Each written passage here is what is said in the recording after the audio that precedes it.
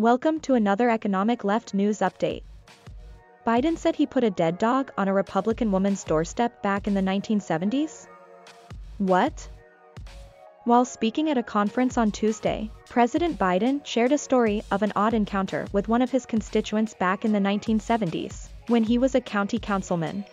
Apparently, a woman from a particularly ritzy neighborhood in his district called, asking him to personally handle the messy business of getting rid of a deceased pet that was on her front lawn. According to a White House transcript, Biden began to explain how he dealt with the touchy situation by saying, quote, "I represented a middle-class district to a working-class district, but there was one very wealthy neighborhood." Biden continued, quote, "And I got a call one night.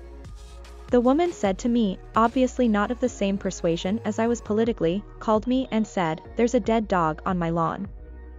So, I went over, I picked it up. She said, 'I want it out of my front yard.'" The president then fondly recalled his response to the indignant woman's request by saying, quote, "I put it on her doorstep." Thank you for watching. A link for the full story is in the description below. Be sure to hit the like and subscribe buttons before you go.